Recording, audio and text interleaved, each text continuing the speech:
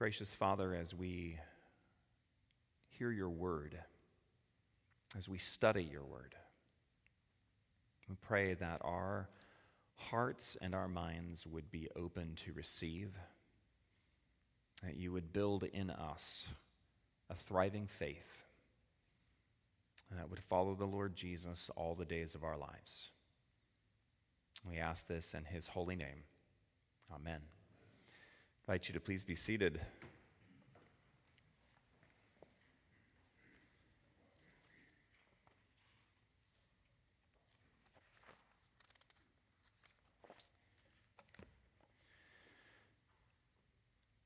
I would imagine everybody in here probably has a phone that you have to enter a code to get into.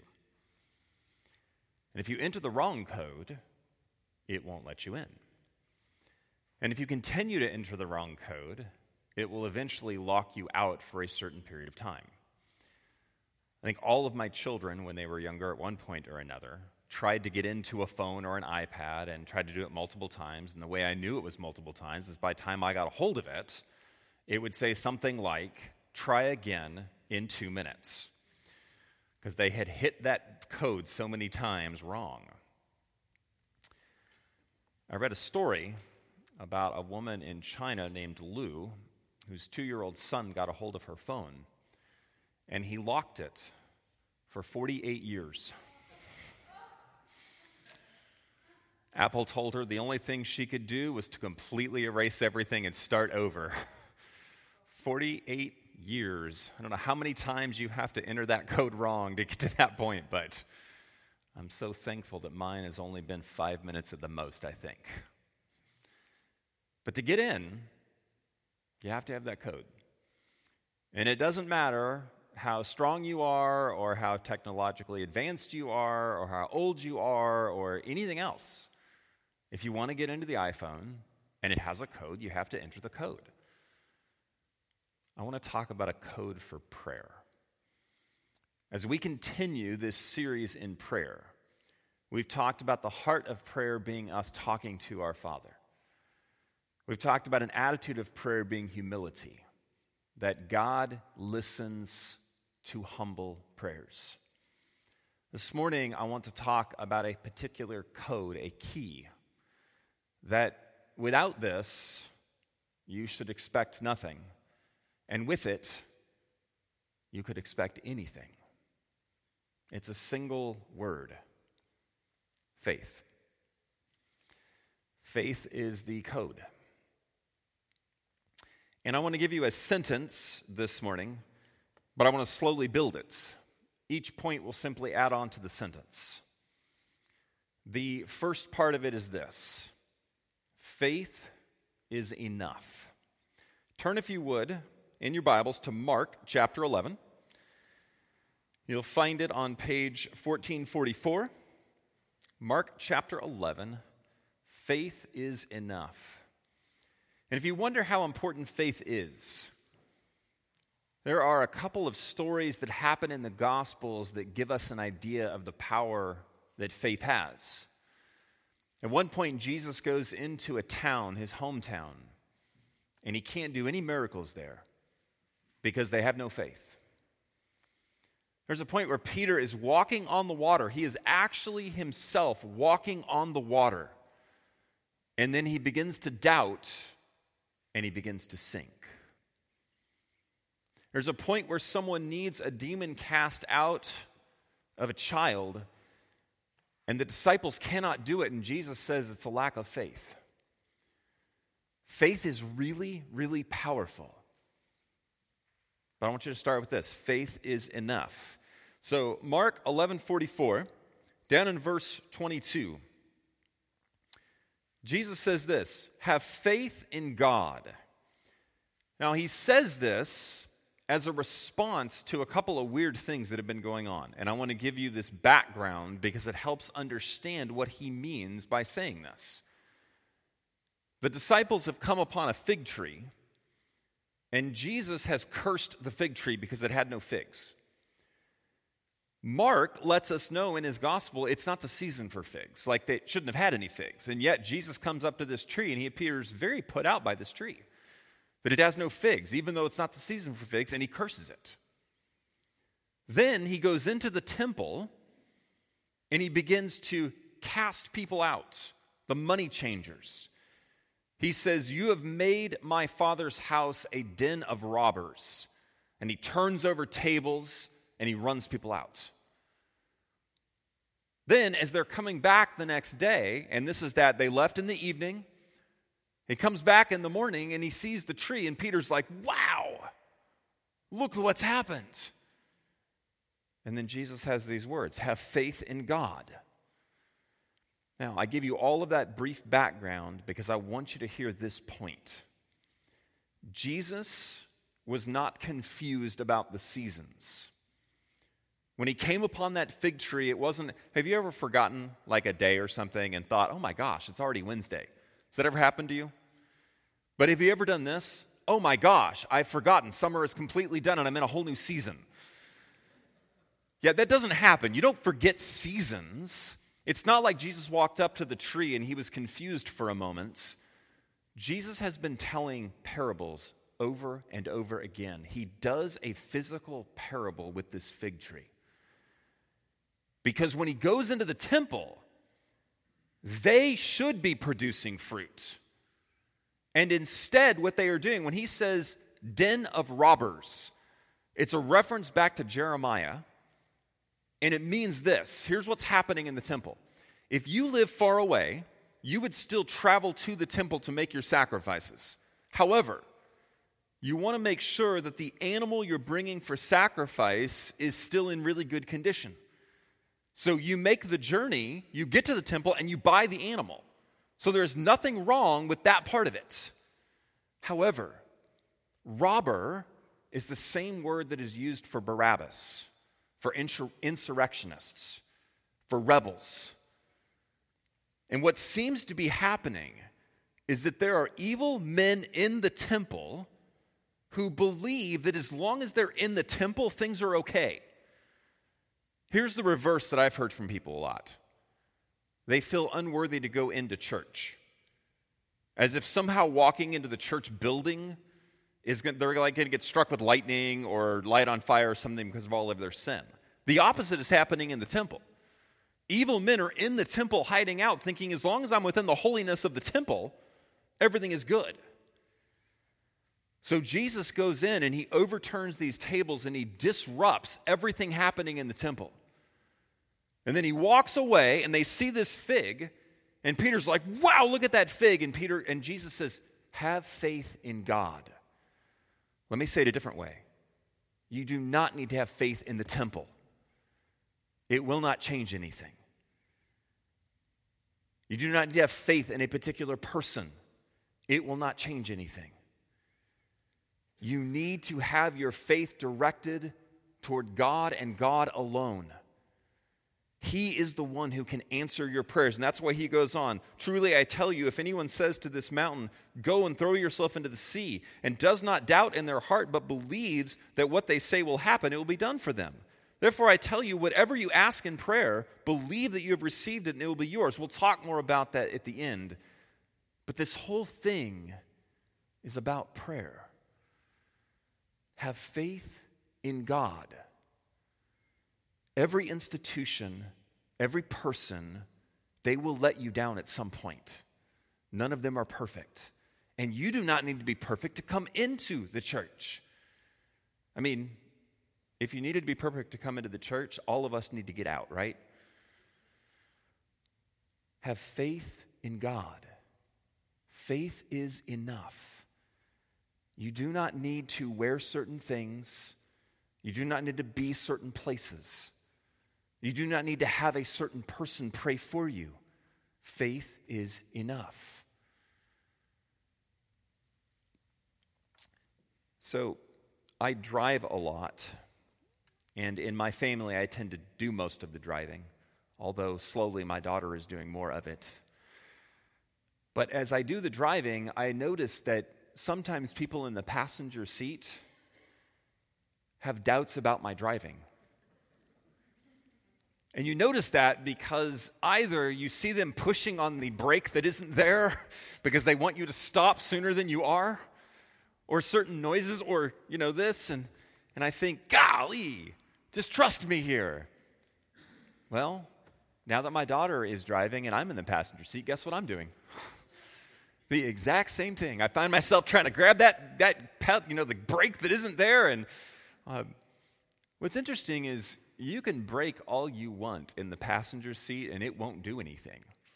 You can slam your foot as hard as you want. You can break your foot on the floor of that car if you want to. It still will not stop the car. You have to have your faith in the right thing. Faith is enough.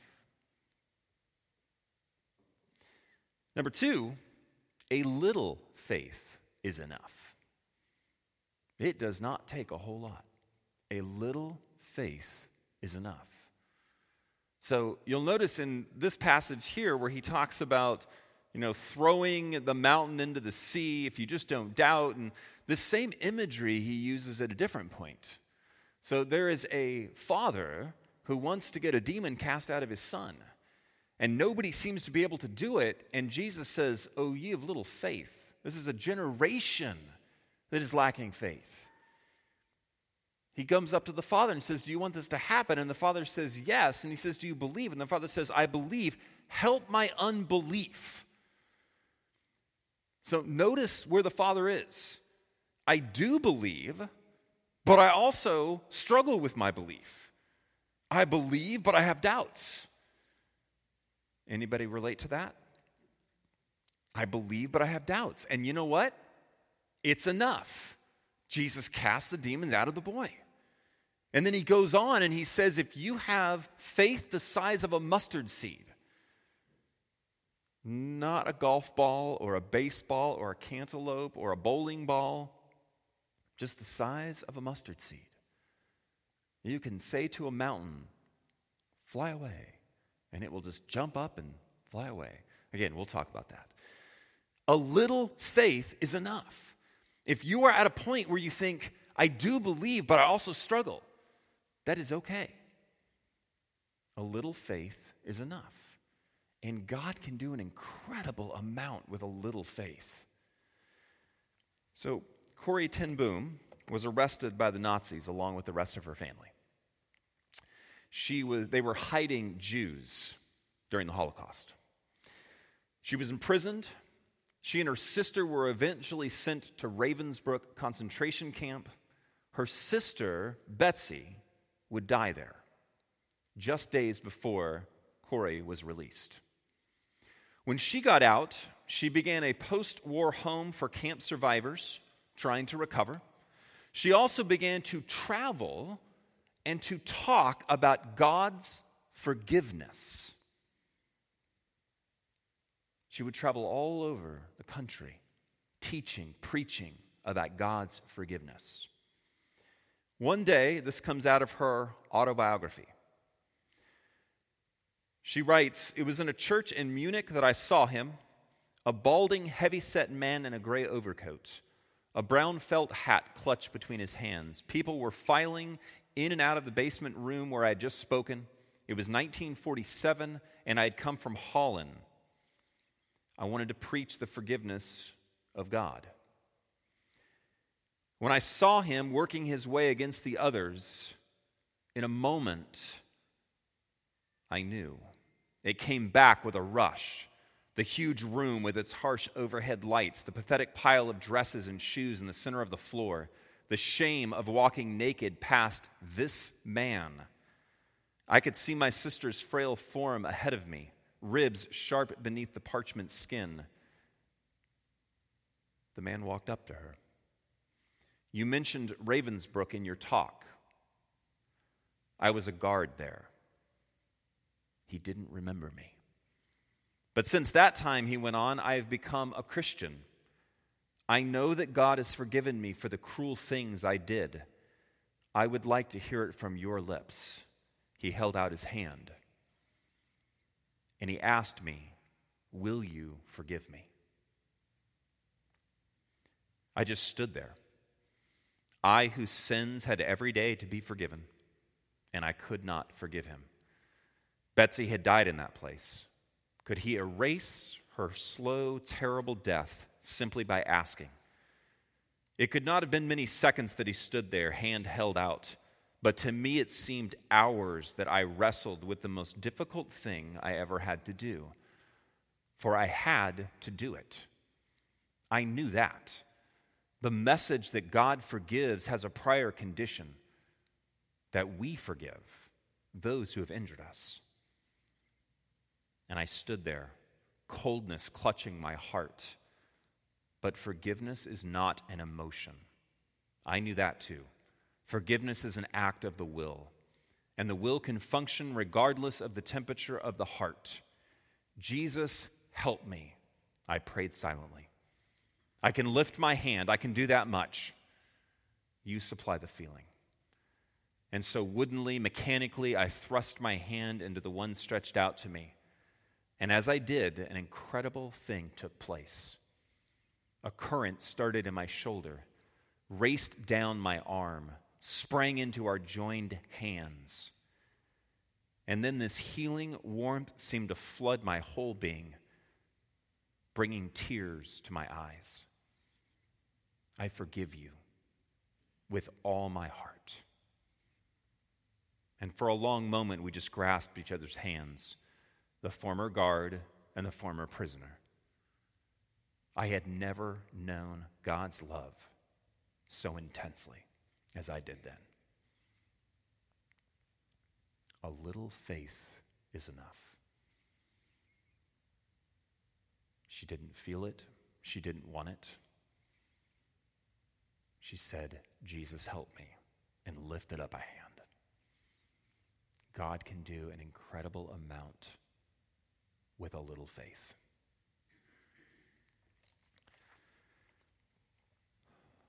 A little faith is enough when rightly directed. Our faith has to go to the right place. It has to aim the right direction. So in here, we read about these mountains. If anyone says to this mountain, go throw yourself into the sea, it will happen. Has anyone ever seen someone hurl a mountain? Is that because people lack the faith to do it? Or is it because Jesus was using hyperbole? I would suggest to you that never did Jesus envision a bunch of Christians standing around hurling mountains. Do you know what that would do to our planet? That much like if I say to you, I have read that book 1,000,000 times, did any of you ever stop to go, no, you didn't. You didn't really read it 1,000,000 times. No, I didn't. You're right. But he's making a point. It does not take much for God to do a whole lot. God's ability to answer prayer is gigantic. And it doesn't take a lot of faith on our part. But we need to do two things. Number one, put your faith, or in the words of Jesus, have faith in God. As opposed to, and please hear this, as opposed to your prayer, the amount of faith you can rustle up, because here's what I've heard people say. I just don't have enough faith to do this. Can you pray for it? In fact, this is going to take a whole lot. This is a really big thing. We need to get multiple people to pray for it. Do you understand what that sounds like? As long as I can get enough people, then I'll obligate God to do something. And if I can't get enough people, then God's not big enough to do it. We just need to keep working harder and harder and harder. Doesn't that move our faith toward works? You trust in God. I said in the first sermon, prayer itself is not powerful. God is powerful. He is the one who does what might be asked for. But just because we say a certain thing or say it a certain way, or, we have these beautifully written prayers and everything else, that doesn't do anything. God is the one who does it. When we have our little faith, it needs to be rightly directed toward our Father. and trusting in him. Don't put so much pressure on yourself that you think, I just have to believe harder, or I just got to gather more people, and as long as we get this whole mob together, then God's going to do it. It is not a bad thing to pray together. But it doesn't obligate God to answer any more than when you pray by yourself. A little faith is enough, but believe in God as the focal point. And then number 2, this is in 1 John. If you want to turn to 1 John in your Bible, it is back on page 1741. 1741. 1 John chapter 5.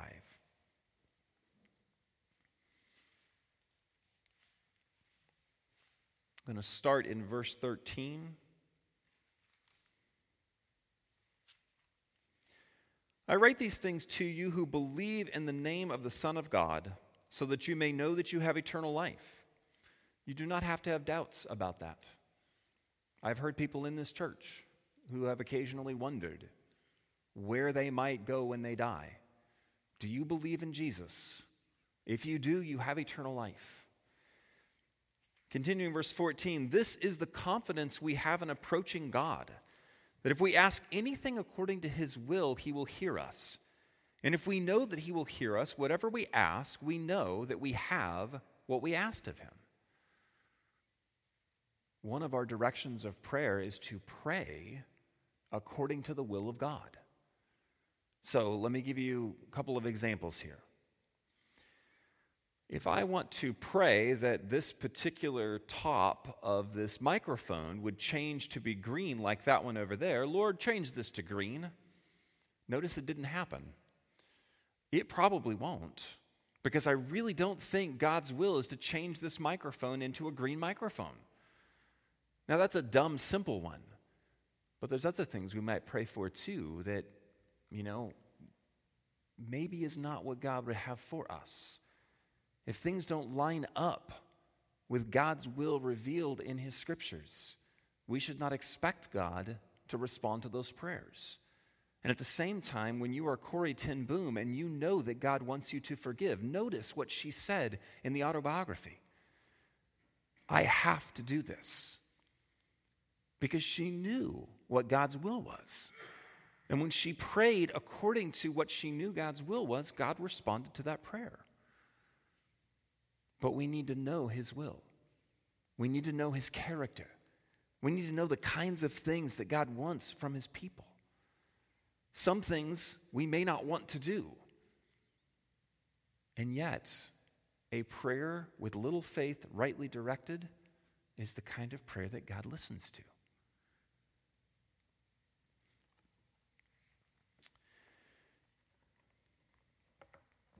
My message this morning is very simple.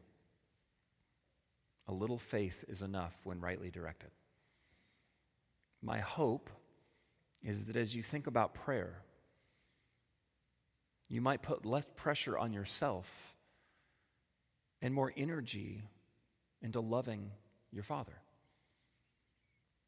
That whatever faith you do have, you'll bring that to him. And part of your prayer may be, help me with my unbelief. And that's okay too, because he's your Father and he wants to. So what I've noticed about passwords is that they're having to become more complicated. Anyone notice as you enter a new password, it's gone from enter anything you want. I mean, I think you used to have like a 4-letter password on things. Now you have to enter at least 8 characters with 1 capital and 1 lowercase and 1 number and 1 strange character. And then you enter it in and it says things like, nope, this has already been used. Try something more. I mean, it's getting harder and harder to just find a password that will actually work because they want it to be so complicated. Prayer should not be that way. It should not be complicated. Come before your Father. Share your heart. Believe in him and what he's capable of doing. Know what his will is. Pray according to that. That's prayer. Let's pray. Father, we know that your word has been given for the benefit, for the growth, for the direction and encouragement of your people. And so we pray this morning that we would take home a lesson on prayer that might encourage us and help us to feel more comfortable as we come before you. Lord, thank you that we have the opportunity to seek you at any point that we want to. Lord, thank you that you hear us. In Jesus' name, amen.